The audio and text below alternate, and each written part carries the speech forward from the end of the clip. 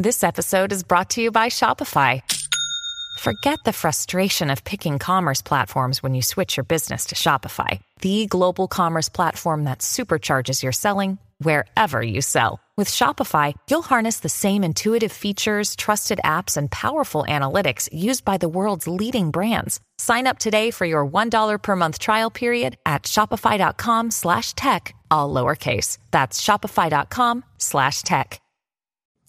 Hello, everyone, and welcome to the Uplifting Impact podcast. I'm Justin Ponder, Chief Information Officer with Uplifting Impact, and I'm excited to be hosting you today as we dive deeper into our journey to make the world more diverse, equitable, and inclusive.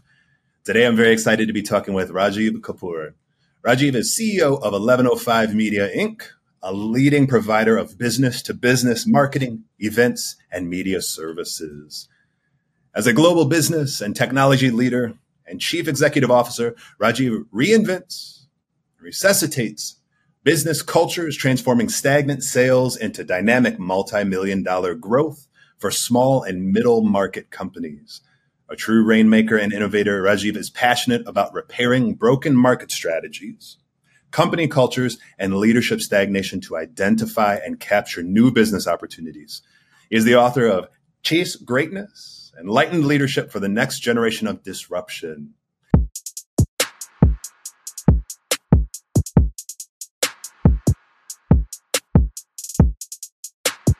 Welcome to the show, Rajiv. Thank you for joining us. Justin, my friend, thank you so much for having me. It's a true honor to be on here with you and to take your time and take the listeners' time. So we got a quick icebreaker for you that we'd like to start things off with. So the one you've got for today is, if you could switch your role for any other role in your company for a day, which would it be and why? I would absolutely switch my role with one of my top salespeople. And I'll tell you why. So I started my career in sales. I started my career as a 100% commission salesperson for an old computer company called Gateway. Some people might remember it. The cow spotted boxes and everything.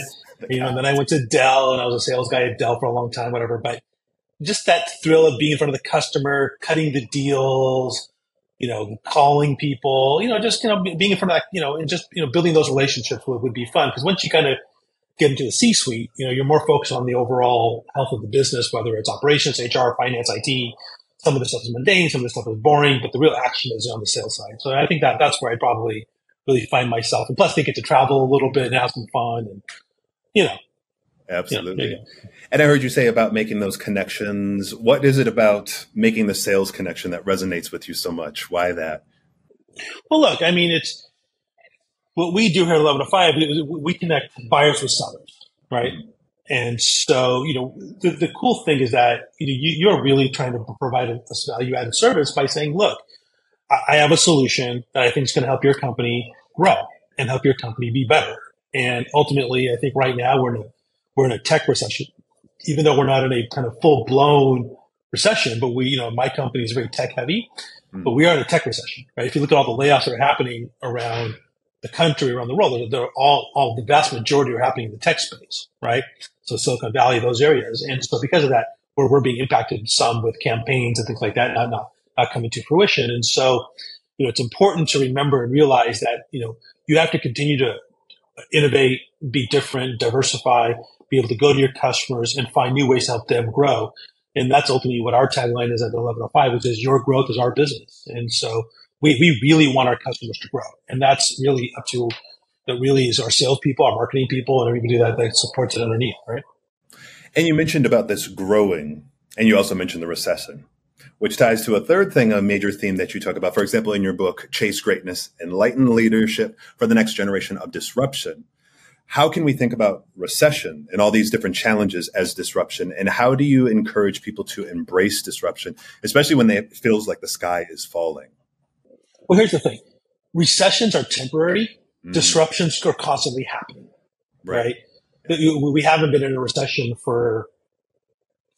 since probably 2008. People thought COVID was going to be a recession, but there's so much money pumped into the system and whatever the case may be. Now, obviously, we're paying for some of that now through inflation and some of the other challenges. But for the most part, my company, we actually thrived during COVID. We did really well. We lost our events business, but our digital business skyrocketed. And And so there's that part of it. But ultimately, remember that a recession is usually 12 to 18 months, maybe max. Right. They make some changes in interest rates. People start spending money again. They loosen credit. Acquisitions aren't happening again. More and more companies go IPO again. More and more wealth gets created, whatever the case might be. And so that's what will eventually happen here. Now, whether it happens by the end of this year or end of next year or early in 2025, who the hell knows? But the point of it is that it's temporary. But disruption is never temporary. Disruption is always happening. As a matter of fact, if in the next 2 years, the next 24 to 30 months, there's going to be massive disruption. We're already seeing it already. Yes. In the book, I talked about AI. I didn't talk about ChatGPT because ChatGPT wasn't even there. Even just that short time. Yeah. Yeah. So, it was more around what's happening in AI in general, around machine learning and those kinds of things, right? Now you have ChatGPT, which is disrupting things, and Midjourney and all these other things, text to video, text to imagery, all these different types of things, It's really exciting because the person or the people in your listeners that embrace this technology, they understand and realize that this type of AI and this type of disruption is going to allow them to have a co-pilot sitting next to them while they're working. It's going to allow for a second brain sitting next to them. It's going to allow them to grow. They're going to become the leaders of the future in this space. And I can tell you right now, there's like, oh my God, my job's going to go away. No, your job's probably not going to go away. What's going to happen is your job might transform a little bit. New jobs will get created. And if you think about that, new jobs were created when the first PCs hit the desk. Oh my God, all these people are going to lose their jobs because of PCs. Then, oh my God, all these people are going to lose their jobs because of internet. Oh my God, all these people are going to lose their jobs because of e-commerce. Oh my God, people are going to lose their jobs because of whatever, YouTube or whatever it was going to be, right? But the point of it is, or the iPhone or whatever it might be. The point of it is that humans adapt, right? And new jobs get created. And so disruption is always happening. In the next 24 months, not only do you have a technological shift happening, you also have a demographic shift happening. Absolutely. The demographic shift is that in the next 24 months, the majority of the workforce in the country is going to be Gen Z, millennial, and for the first time, women will have a slight majority in the workforce. And and so you have that happening. You have massive technological disruption, and then on top of that, you have this whole work from home and this whole other thing happening, and people can go anywhere type of thing. And you have some other, and you're in DC right now, so there's some polarization out there too. But you have all those things combined, so that's going to cause massive disruption, right? Especially as boomers exit the workforce more and more, as Gen Xers get older and they start to exit the workforce over the next 5 years, 10 years. So it's going to be up to the Gen Z millennials and then Gen Alpha after that to come up, and they are the most connected generation. Just like I'm a Gen Xer. When I was a Gen Xer, I was the most connected generation. So they're going to be the most, so they're going to be the Gen Alpha is going to be the most connected generation because they're going to be all into AI and everything, right? And so, so it's just a constant change and a constant evolution. So that's what I mean by disruption and recession. And, but the disruption is always going to happen. And how do you coach leaders into that? For example, the scenario you laid out, I'm a Gen Xer, and you're talking about all these rapid changes that I can't even wrap my head around. And even the examples that you laid out, oh my God, ChatGPT is going to cause all these changes. Oh my goodness. And all the examples you gave us, I'm going to lose my job. How do you coach people down, and especially leaders, to embrace those disruptions in the workplace and get over that initial feeling of threat? Change, it's bad, it's going to harm me. How do you get them to embrace this and embrace the next generation of disruption, to have enlightened leadership as opposed to simply wanting to preserve the way things are?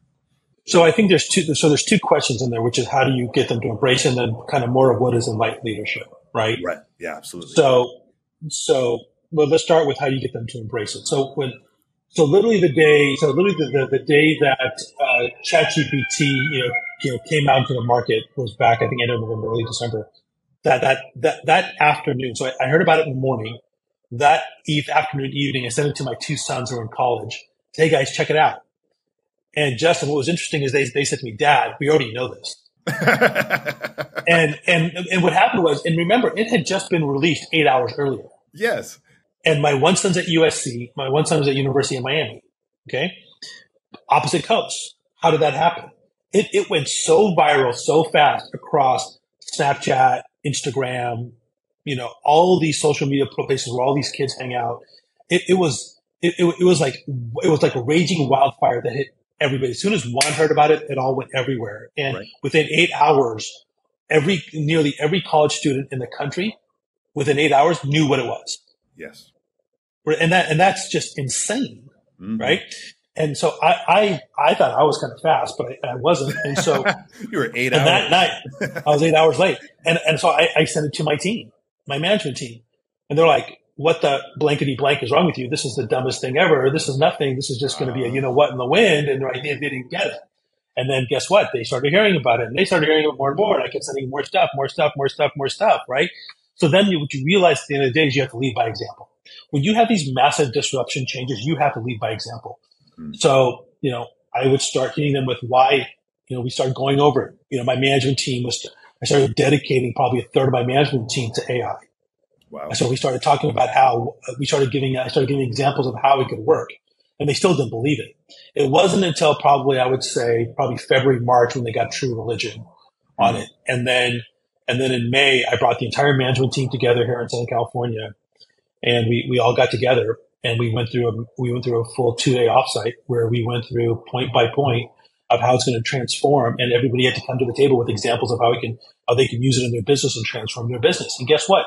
Not a single one of them talked about laying people off or cutting jobs. If anything, they all talked about how it could enhance jobs, how it could help reduce burnout, how it could take somebody who's working 60 hours a week, and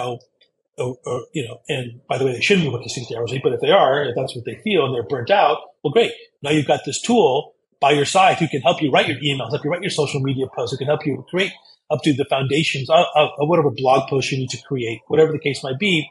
It's going to give you back time. And I think that's the beauty of where these tools are going. It's going to do the one thing money can't buy, which is money can't buy time. But if you use these tools, you're going to be able to buy time back for yourself in the day. So that's why you've got to become experts, on these tools. And you have to show that by example. And you have to keep hitting them overhead with examples of how it's working other places, how others are embracing it, how others are using it, right? And so that's why. And then they start to get on board. And then, to me, it was somewhat of a burn the boat moment, which is, so I'll give you an example. So we spend probably $30,000 to $40,000 a year on a software where we can get imagery. And I'm not going to say which company, but we get some imagery, right? But if we embraced AI, well, we don't have to spend $30,000 or $40,000. Maybe we only spend 5 or 10. Right. Well, I can now take that $20,000 or $30,000. Either I can put it to the bottom line, or I can apply it towards healthcare benefits. I can apply it towards the raise pool, bonus pools. I can maybe apply it that might be half a headcount, entry level headcount for somebody here in California. So whatever. The point of it is I can now reallocate funds because I'm able to use these tools, right? And we have people who are using it already, and we're already seeing good results here in the company. We're seeing our content. The number of pieces of content we're putting out every day is going up. We have people who are we have probably saved already. We are right now saving. I saw a number yesterday, about 265 man hours. Wow. In a month, just by using AI tools.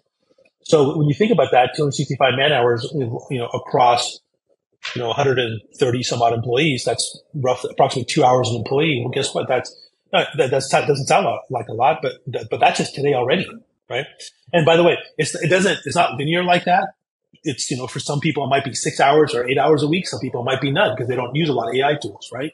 Right. So like our finance department right now doesn't use a lot of AI tools, right? Our IT department break fix, helping fix a computer or laptop, whatever. They're not using other AI tools, but marketing teams, the sales teams, other places where they are using a lot of the AI tools, maybe their numbers might be 6 or 8 hours a week. Wow. And if I can give back those people an extra hour or two of their life back, then they just feel less stressed. The burnout becomes less, right? They feel happier in their jobs, whatever the case might be. So that's kind of where you see it going, right? Now, in terms of enlightened leadership is built off the foundation of servant leadership, right? Yes. And we all know what servant leadership is, right? Servant leadership is, hey, Justin, I work for you. I'm the CEO, but I work for you. What tool do you need to do your job? How can I help you be successful within the company? Enlightened leadership says, hey, Justin, not only am I going to help you be successful within the walls of the company, how can I help you be successful outside the walls of the company? And that's what enlightened leadership. How can I help you spend more time with your family? How can I help you? How do I help you, live a healthier and happier life? So for example, here at 1105, we have not mandated a return to office. Wow. And people love it. Yeah. And say, well, people are taking advantage of you. Well, no, they're not, because the job's getting done. If the Right. job's not getting done, guess what? Then we'll come back to the office. Or if the job's not getting done, the person's going to get fired. So, to me, it's a management issue. So these, yes, I understand that some of these bigger, massive companies, like I think Disney has now said 4 days a week and stuff like that, right? For some of these bigger, massive companies where you need to have that collaboration across so many different business units, maybe it might make more sense for them to have some of that in the office.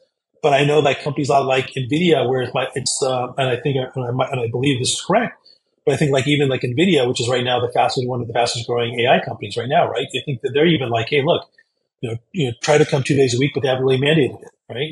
And the work's getting done, and they're growing, and their stock price is going crazy. So look, I think it all depends on the company. I think it all depends on your culture, and it all depends on the leadership and how they embrace it. And, not what one size does it at all. But for my company, it's fine because look, at the end of the day, do I care if the job gets done at 10 a.m. or 10 p.m.? Do I care if the job gets done here in Southern California or if the job's getting done in Rome, Italy, if the person's on vacation? I mean, we're outsourcing stuff already to India and other places. Well, who cares if my employee's sitting in Rome versus outsourcing something to India or the Philippines? It's the same thing, right?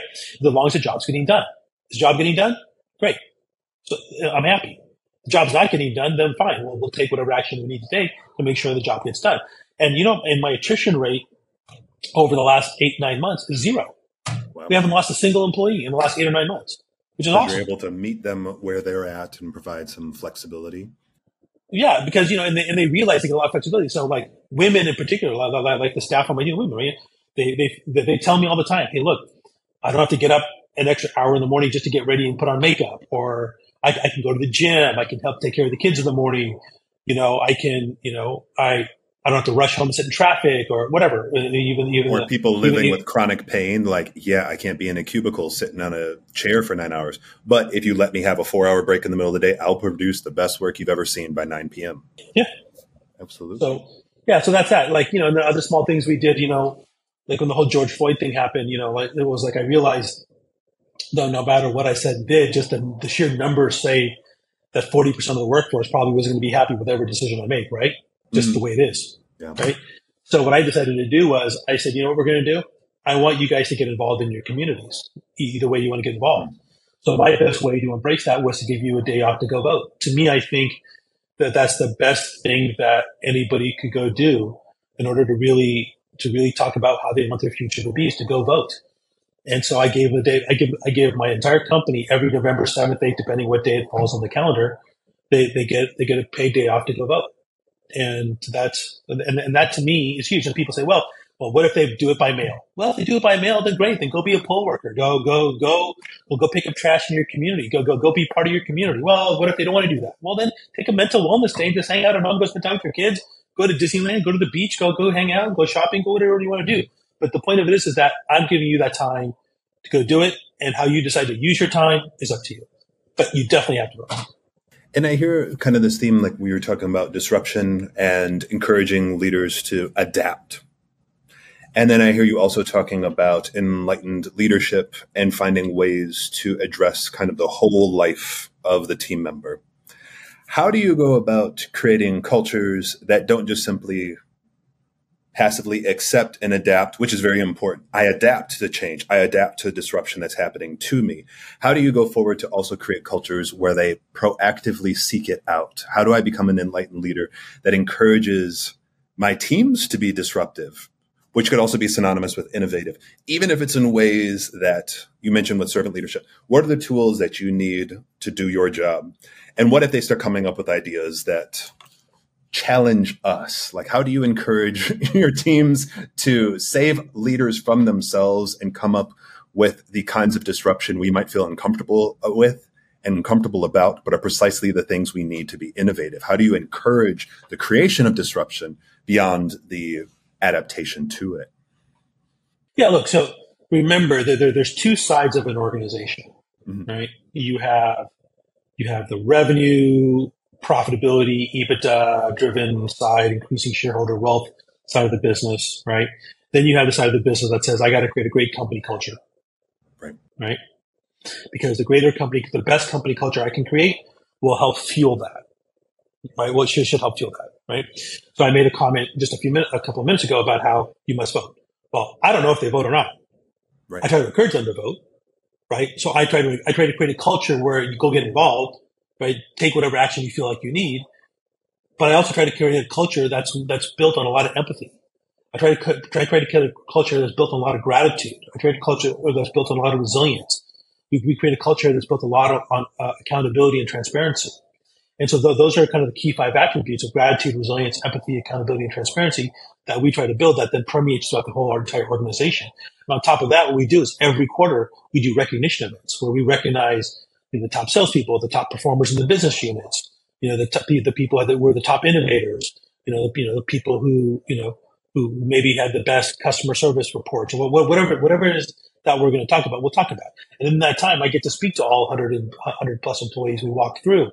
Hey, this is how we did. This is where we are. It's what we need to embrace. This is how we're going. Right now, we talked about AI a lot already on this call, on this podcast. And, we're doing workshops in my company right now where we're doing every other week, we're doing workshops for the employees on AI, on how to use ChatGPTs, how to use all these different things, how to use different AI tools in your job. I believe part of my responsibility beyond making money for the business is to also uplift my employees, get them ready, right? And continue to uplift my management team, make sure they're ready, right?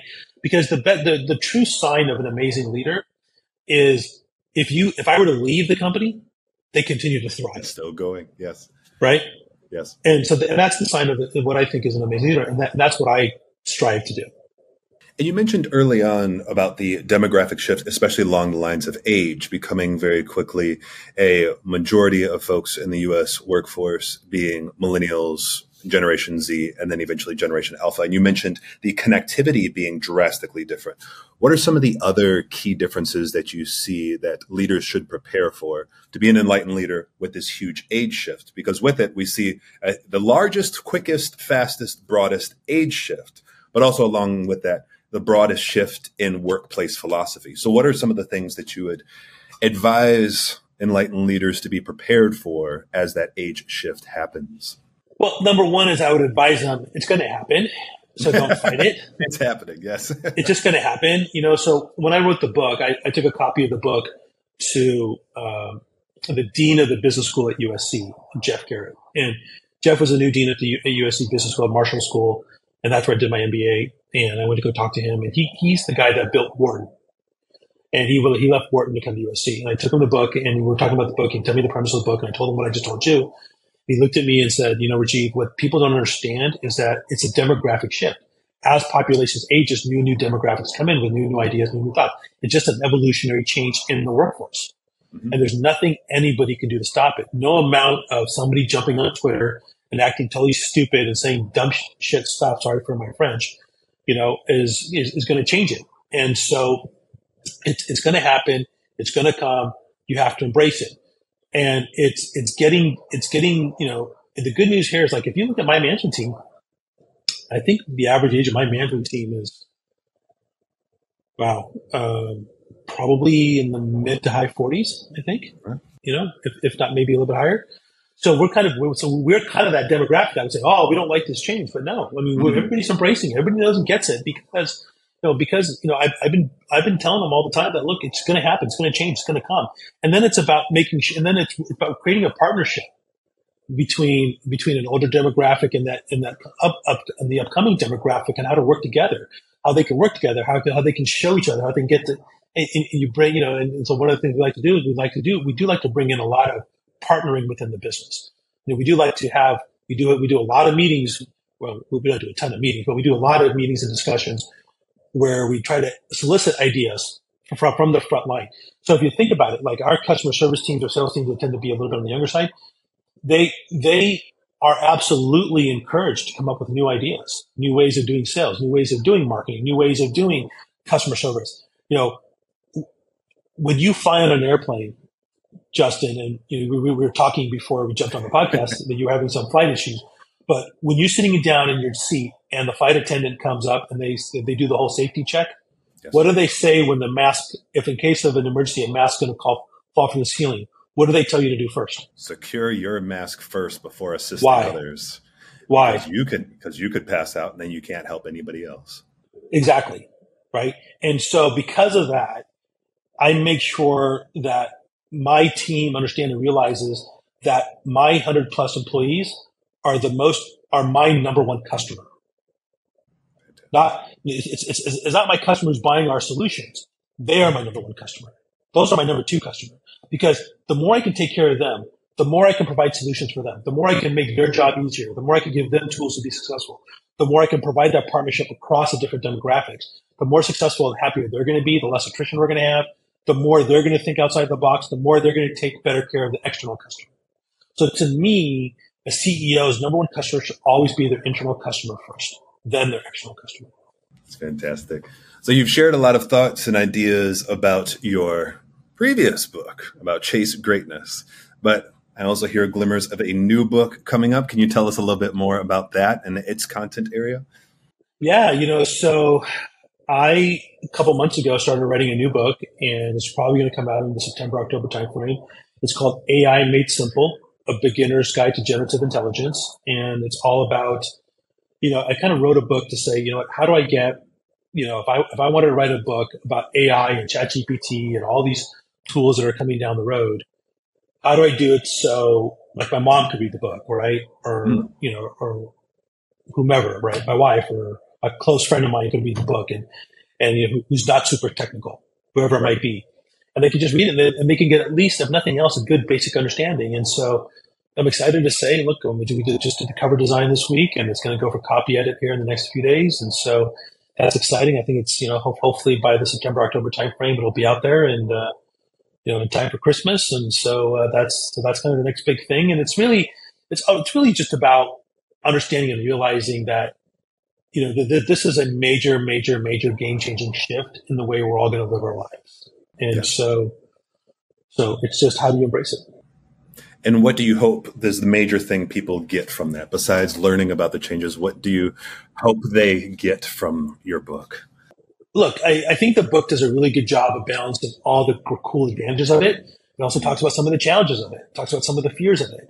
But hopefully by the time they get done reading it, and I try to this is not just a giant rosy picture of like, hey, it's everything wonderful. No, there's potentially, look, we all know that there could be some potentially bad actors out there who do use it for deep fakes and for voice cloning and, some really bad things, right? They could do some of that stuff, right? And so, but here's what I know, right, is that, the good guys normally win this stuff, and that there will be good AI to combat the bad AI. And at the end of the day, don't be afraid. I think if there's one big takeaway, it's like, look, okay, hey, I could do this. It's easy. It's not scary. So don't be afraid of the future. And I think that's been a comforting theme throughout this entire conversation about don't be afraid of the recession. Don't be afraid of disruption. Don't be afraid of this enlightened leadership. Don't be afraid of AI. Don't be afraid. Embrace the change. So thank you very much for this, Rajiv Kapoor. So thank you for being with us. I know folks are listening and they are enthralled, very excited to read Chasing Greatness, but also this next book. How can they get in touch with you to continue learning with you? Well, in terms of the first book, Chase Greatness, it's on Amazon, or it's on, I think there's an audiobook version. Well, not I think. It's an audiobook on Spotify as well. There's Audible, etc. It's on Barnes & Noble, Target, and other places. So that's the book, right? In terms of getting hold of me, you can email me. Well, first of all, you can connect with me on LinkedIn. That's easy. My last name is Kapur, so people can find me, Rajiv Kapoor, on LinkedIn and 1105 Media. That's 1105 Media. I'm there and I accept requests. Just tell me that you heard me on your podcast. And so that's exciting. Then I don't do much Twitter because I'm not a fan, but I'm on Instagram. My Instagram handle is at Rajiv Kapoor. And you can always email me, Rajiv at rajivkapoor.com or Rajiv at 1105media.com. So those are some really easy ways of getting hold of me. Fantastic. And we'll make sure to also put it in the show notes. So once again, thank you very much, Rajiv, for your helping us learn through these situations. Thank you so much. Take care, Justin. Thank you so much. Best of luck. And thank you to all of you out there listening. We're so glad that you tuned into today's week's episode of the Uplifting Impact podcast. We need more people like you to uplift the impact. In order to do so, be sure to share this episode, comment on it, or going to our website at upliftingimpact.com, or provide your thoughts directly to us through LinkedIn at Uplifting Impact, Justin Ponder, and Deanna Singh. Until next week, keep uplifting the impact.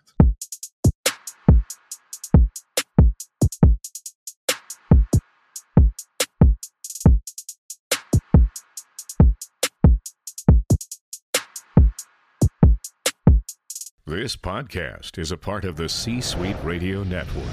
For more top business podcasts, visit c-suiteradio.com.